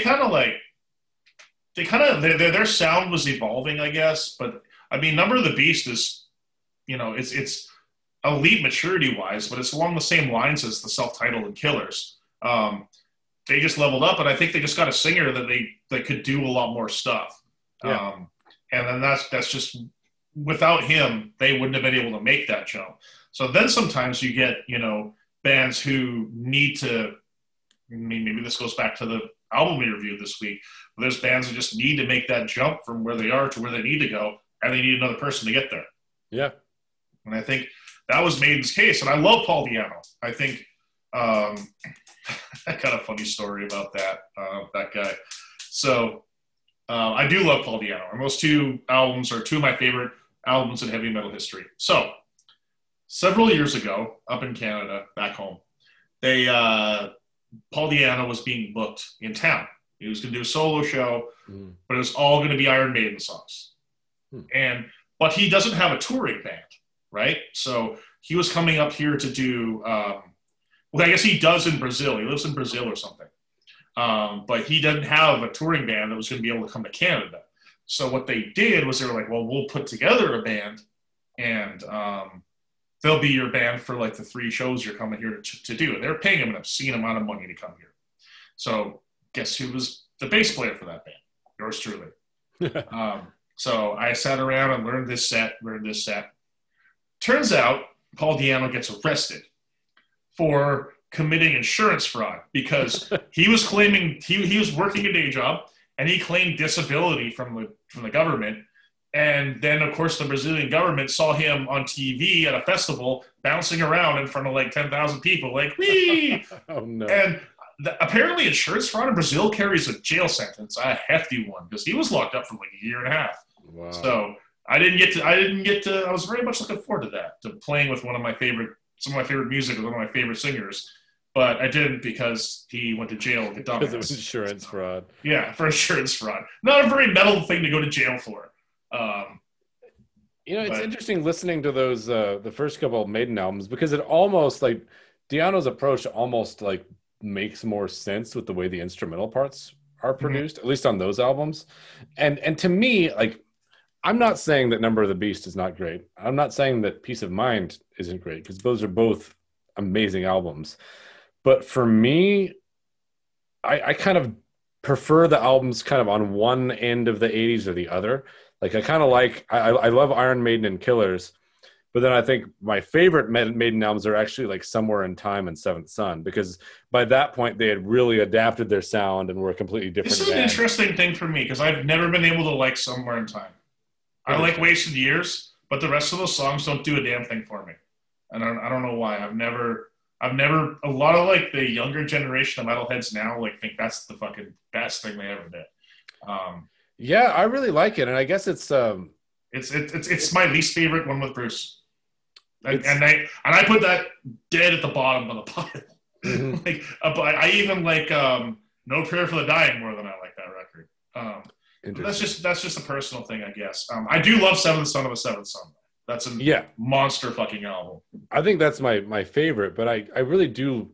I like Somewhere in Time a lot, and I guess it's just it's really catchy. It's a very melodic album, and it's got a really consistent kind of drive through it. I like the way it flows, and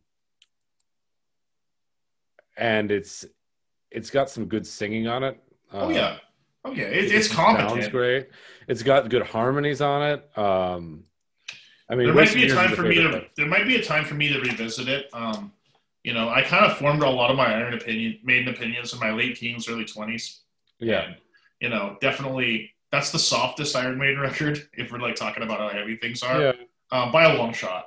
So I have to give it a shot. I think I just didn't find them at the time. I didn't find them that interesting. It was just like, I love Wasted Years. That's one of the best songs ever written by anyone. But that song's incredible. But I don't know, the title track's great. I love Stranger in a Strange Land. Actually, I don't need to revisit it. I hate those songs. That's weird. I just don't. Sea of Madness, I like. I don't know. I mean, I think it's definitely an album that's reflective of where they were at the time. So it's a lot of songs about being on the road. It's a lot of it's about kind of being alienated and feeling kind of like you're in a place you don't really belong, kind of belonging nowhere because you're kind of giving your life to music. Like it sounds a little bit more personal to me. It's got apart from Alexander the Great, it's a little bit less historical, or like it doesn't have these like little catchy things that each song's based on. Mm-hmm. But I got that song or that album when I was first living overseas in the UK, and I was on my own and didn't really know anybody. And I remember I went to the record store one time and just picked up that album, and it just seemed like such a nice fit for like the Scottish rainy winter. It's kind of like Washington, I'd listen to that album and just feel like, I was on this kind of like journey that was epic, but also kind of like, lonely and kind of angsty at the same time. So I don't know, maybe it's just a good fit for where I was at the time, but subjectivity, man. Not everybody likes the same thing. I just, for whatever reason, that album never clicked for me. Every other Maiden record in the 80s did, but that one, for whatever reason, it just didn't really do much for me. And I'm one of those weirdos that I actually like No Prayer for the Dying, which is kind of like the more maligned album of the first Dickinson era. Mostly because that one has a bit more of a rock and roll feel, and I'm a rock and roll guy, so I liked it a lot. I definitely see why people don't, because there's some stupid songs on it, but I like the kind of like more major chordy, happier, rocky songs on that one. But I think with my taste, something that like bad songs really kind of turned me off of the whole album, which is it's not fair. Like it doesn't mean that the other songs I understand what you're saying, but like it does mean that like I tend to favor albums that are consistent, even if maybe like their highs aren't as high as some other albums. I like being able to put on an album and enjoy the whole thing.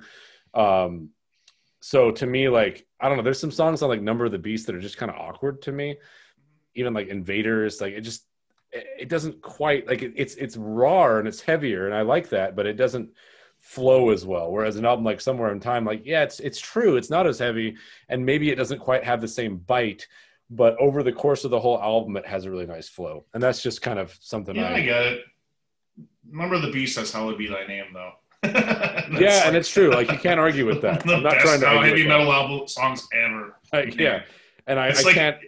It's the best live song that I've ever heard any band do. When you go see Yeah. Iron Maiden and you hear "Hallowed Be Thy Name" live, it's a fucking religious experience. Oh yeah. It's insane. Like it's not even like in my top 10 Iron Maiden songs that I love personally, but when it's played live, it's kind of like, a lot of their songs are like that. Fear of the Dark is another one. That's a weird album that is a very strange one. But that song "Fear of the Dark" on the record is kind of lame, but live, holy shit! For some reason it just connects live. I can't explain it. That would be an interesting like list to make sometimes. A song that like where the recorded versions don't really do it justice, but it's got like its true life is as a live song. Because there's some other tracks like that too I can think of. There definitely is.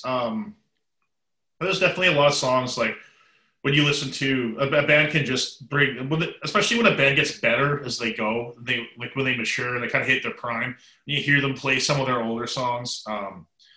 Like Metallica's a band like that. Like don't get me wrong, I love Kill 'Em All's amazing and I love the songs off that. But when they kind of peaked around like 88, 89 when they were doing Justice, and that band, when they put out Justice for All, I mean, we all make fun of Metallica, justifiably so. But when they were hit their peak around 88, 89 and they were playing so good, like everyone goes like, oh, I don't think it was Lars on Justice for All. Dude, it was Lars Ulrich on Justice for All. Just shut the fuck up. Like, he's the drummer of Metallica. He played the record. Get out of here. But when they were, like, if you watch the video from that tour from, like, 89 in Seattle, it's, oh, my God. Like, that is a band that is just out to conquer the world. And when they play those old songs, they play them with so much more precision, and they speed them up even. Like, Whiplash is a song like that. Like, Whiplash is a fun song. It's a fun song on Kill 'Em All.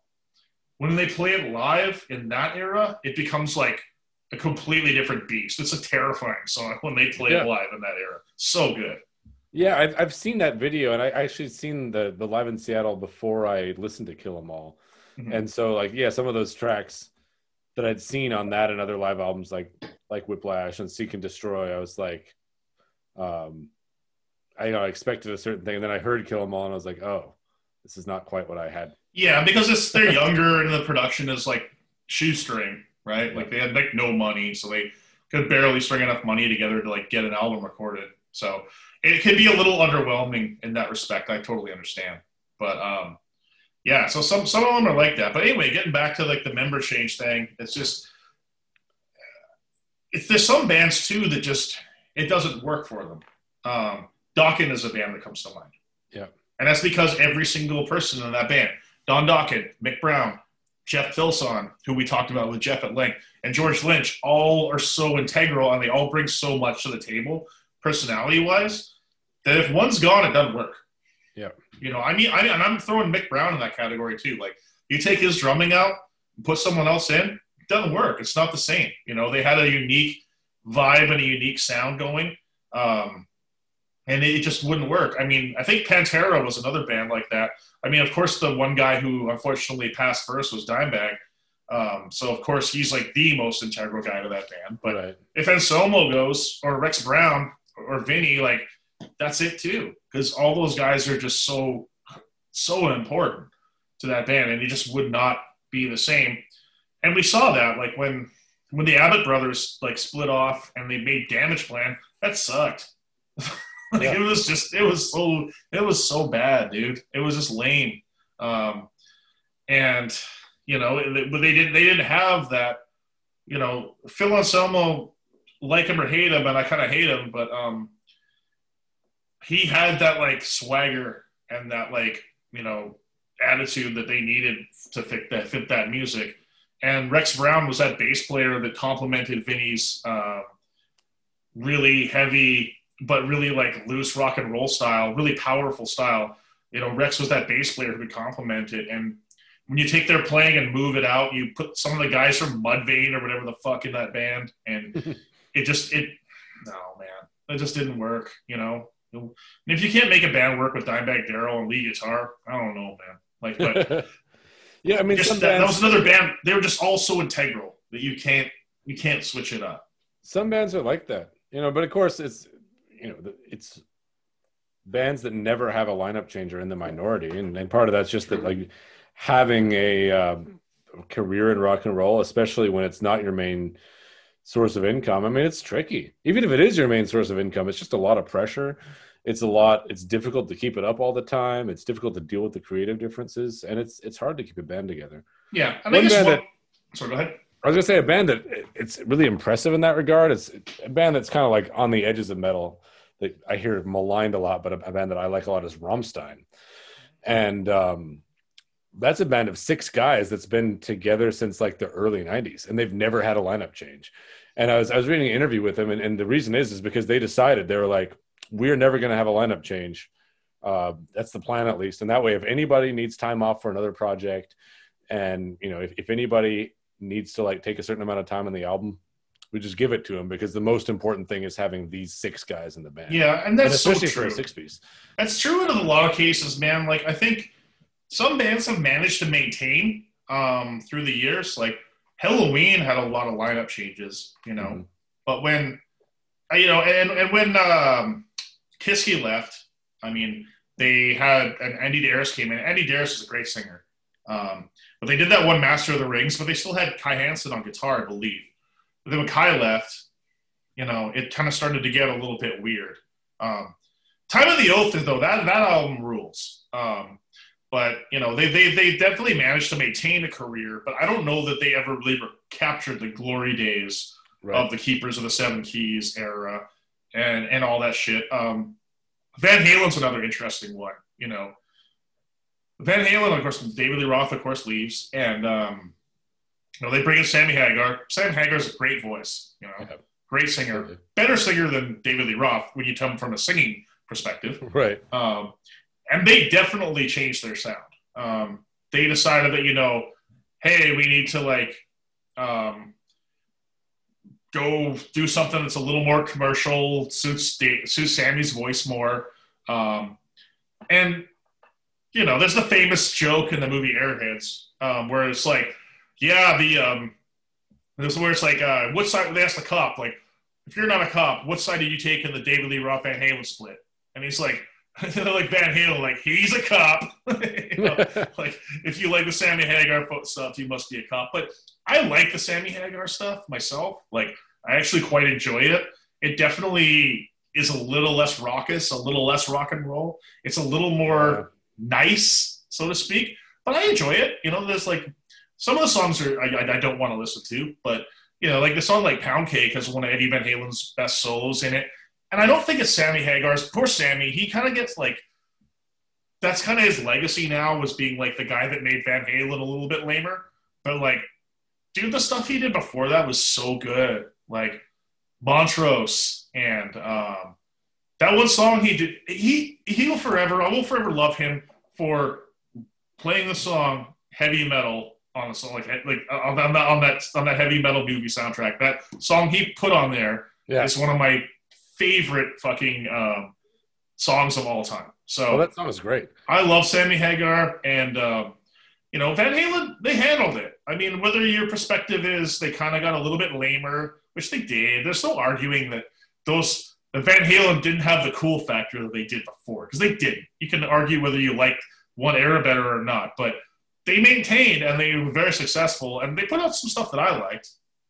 Well, and at a certain point, it is necessary to mature. I mean, in the case of a band like Van Halen, which is like a really fun, up energy band, but David Lee Roth is not like, he wasn't the most consistent performer either. Oh no, I mean, but that was kind of part of the lore, right? I mean, like that was part of the lore was like they were like this crazy party band, and the controversy was part of it. Like that was like that helped them. Strangely enough, right? Because he'd be super fucked up and he'd be telling people off in the crowd and just being a piece of crap, really. And that kind of helped the lore. But yeah, exactly. You get to a point, and like, hey, like it's not 1978, it's 1988. Are we still like these 21-year-old swinging dicks anymore that want to sing about drinking and fucking and being idiots, or are we now in like our 30s and kind of want to grow up a bit? Which, that's probably like, they had kids by that point and everything. And, they decided to chill out a bit. And I get it. At least it's more authentic than, trying to be like the party guys still that they were in the 70s and 80s, the early 80s. Yeah. So, and I think Eddie was probably also just so put off by David Lee Roth at that time, which I totally understand, that he was just like, I don't want anything to do with that kind of stuff anymore. So, you know, that was an interesting switch. What I find interesting is that people were almost more mad when Michael Anthony was put out of the band and not in the band anymore, the bass player, because he's an integral part of that band. And you know, they got Wolfie Van Halen. I like Wolfgang. I think he's a great bass player. I think he's a really cool guy. Like, he's just like, he comes across in interviews and stuff like just like such a rad dude. But it just wasn't Van Halen at that point to me. Yeah. Like if Michael Anthony was in the band, like they tried to do they brought David Lee Roth back and whatever. Like, but it just, to me, I kind of regret not seeing them, because now Eddie's unfortunately passed. I'll never get to see him play guitar. Yeah. But I think that one just didn't work for me anyway. I mean, we won't talk about the time they had Gary Cherone in the band. We just won't talk about that. Well, regardless of like the musical quality, I mean, it does seem like the worst case scenario for a lineup change is when it's traumatic enough that you end up with now different versions of the band. And it seems like everyone can agree that that's best avoided. Like, that's the worst, dude. It should be made really clear, like, what band is the band. Like, I'm thinking of, you know, another band I listened to when I was like a teenager is Rhapsody, right? Yeah. And I love that, because that was like my introduction to power metal, and that's a band that like clearly had no fear whatsoever about like seeming not corny as hell. You know, it's just so over the top, and it hasn't really aged very well, so I don't listen to them much anymore. But now they've like turned into like, how many versions of Rhapsody are there? There's now? at least 2, probably 3. Yeah. I mean, I think there's 2 versions of Dokken out there somewhere, but then like the original lineup will play once in a while in Japan when they need a big payday or some shit. Like, and that's always the stuff that starts to like sucks, leave a bad taste in your mouth. Even like sort of the weird struggle over the legacy of Dio a little bit with like, you know, there's the Dio Disciples thing that plays with the hologram. I hate that, man. I hate that. Like, you know, if his widow needs to like do something to like make some cash, like I'm certainly not gonna not be supportive of that. I mean, everything I've ever seen and read about Wendy Dio is she's a sweetheart, and you know, I certainly wouldn't begrudge her for trying to like make ends meet. I think the Dio hologram would be a cool thing in the EMP. Yeah, you know, or the Rock and Roll Hall of Fame. If like you could go to like, you know, the Museum of Pop Culture or the Rock and Roll Hall of Fame and see hologram performances with your fucking heroes, that's wicked. I don't want to see it on a stage with a bunch of nerds playing to a click track. That's stupid. And you know, the thing that gets me about, I don't know which one Vivian Campbell's in. I think that's Last in Line. That guy can kiss my ass. Hey, that guy's an idiot. He's in Def Leppard too.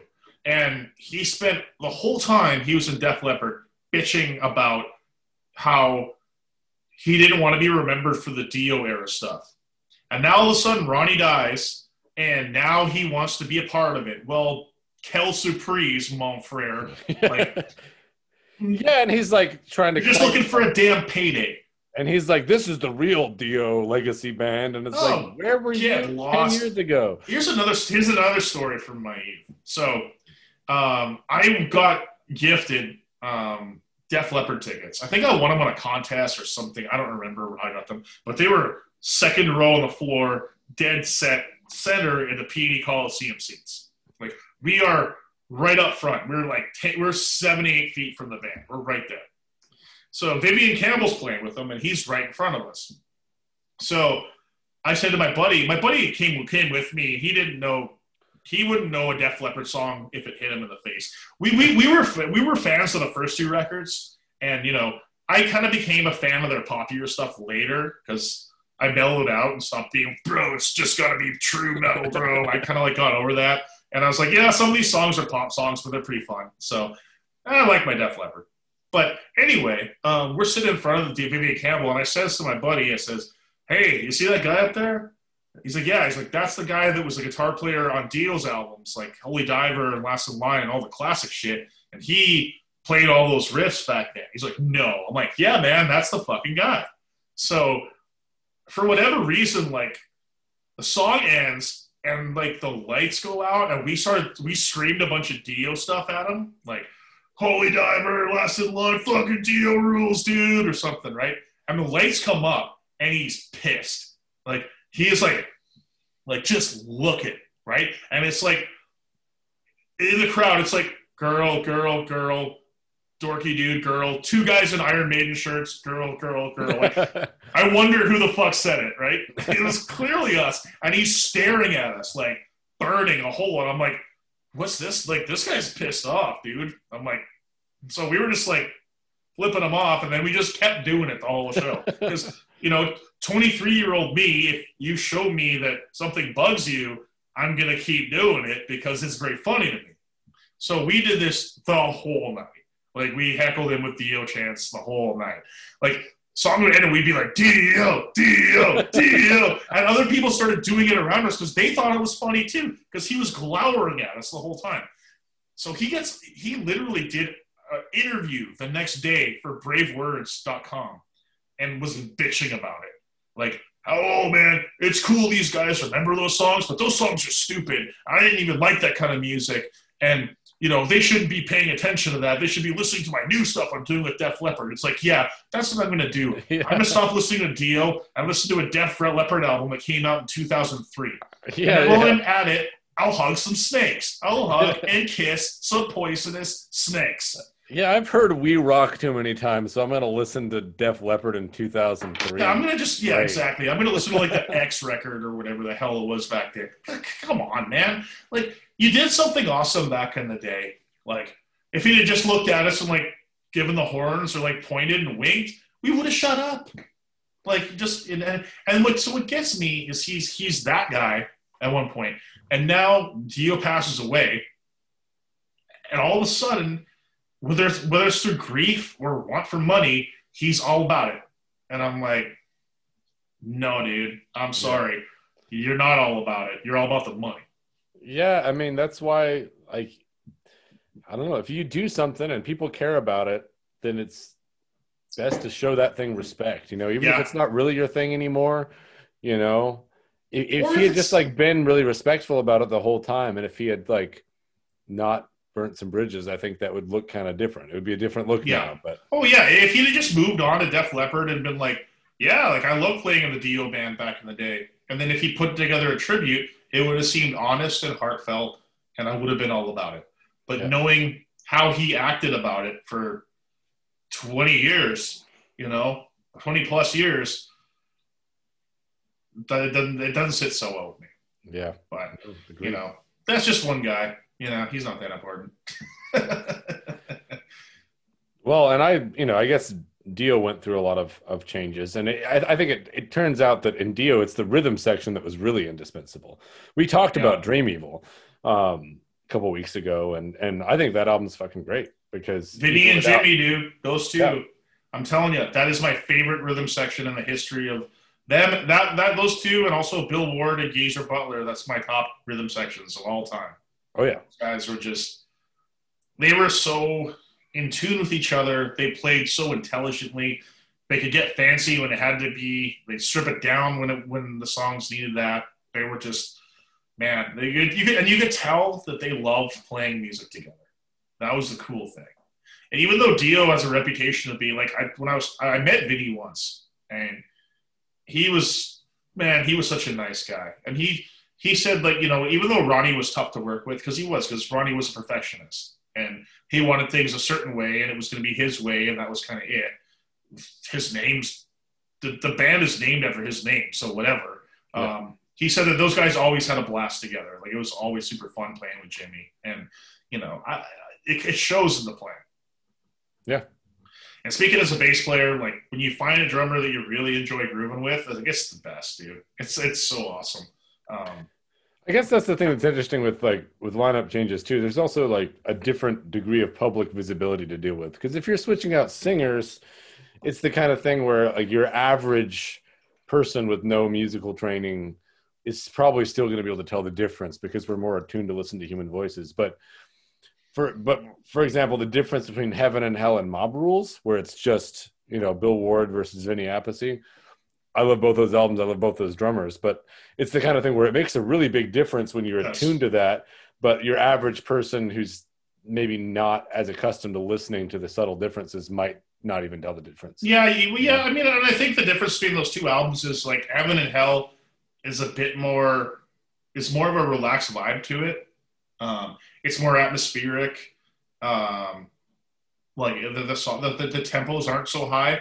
Mob Rules I love that album too, but it's the tempos are, it's more upbeat, it's more up tempo. The rhythms are driving a little harder.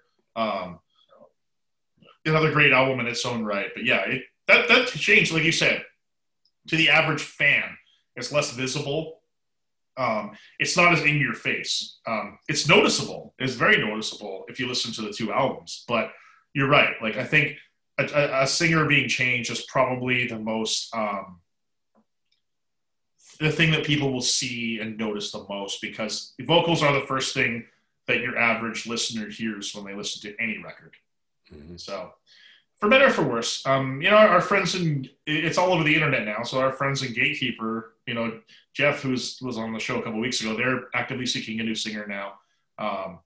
And I'm really hoping that they wind up finding somebody that helps them go to the next level. So yeah, if anyone's listening out there, and if you're a virtuosic heavy metal singer and you really want to get in a project that's kind of still not totally off the ground floor yet, but has some great opportunities to like tour, make records, be on a wicked record label, like look up Gatekeeper and find them, man. It's like, that's a great opportunity. That's a huge opportunity for somebody. That's a massive opportunity, because those guys are great, and they're a lot of fun to work with. I've sung live with that band a couple times, and it's a lot of fun.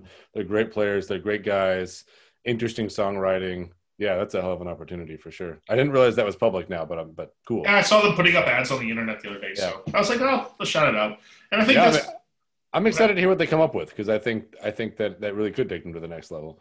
It could. I mean, it's one of those things where I hope that, as tough as losing a member is and having to move on, you can look at it as a challenge, or you look at it as a problem, or you can look at it as an opportunity. Yep. And if you look at it as an opportunity, then you have a chance to really do something special with it. So I hope that they get their guy, and I think they will. Jeff's one of the smartest guys I know when it comes to music, and I'm sure they're going to get a monster in there, and they're going to make a great record. Well, it'll be fun to see that play out in real time. And I think that what you just said, that really that kind of sums it up. If you find yourself down a member, then like, are you going to look at that as a problem or an opportunity? If you can look at it as an opportunity and treat it like an opportunity, then sometimes the greatest things are still ahead. Agreed. Well said, my brother. Well, I think that's a good note to end on. So that kind of wraps up our episode for this week. Tune in next week for the next episode, and I believe we will have another guest on next week to join us for the entire program, so that should be a lot of fun. If it doesn't work out, it'll just be us again, but hey, that's not so bad. So, everybody, have a great work week. Try to take it easy, and we will see you next time. Keepers of the Flame. All right, see you next time.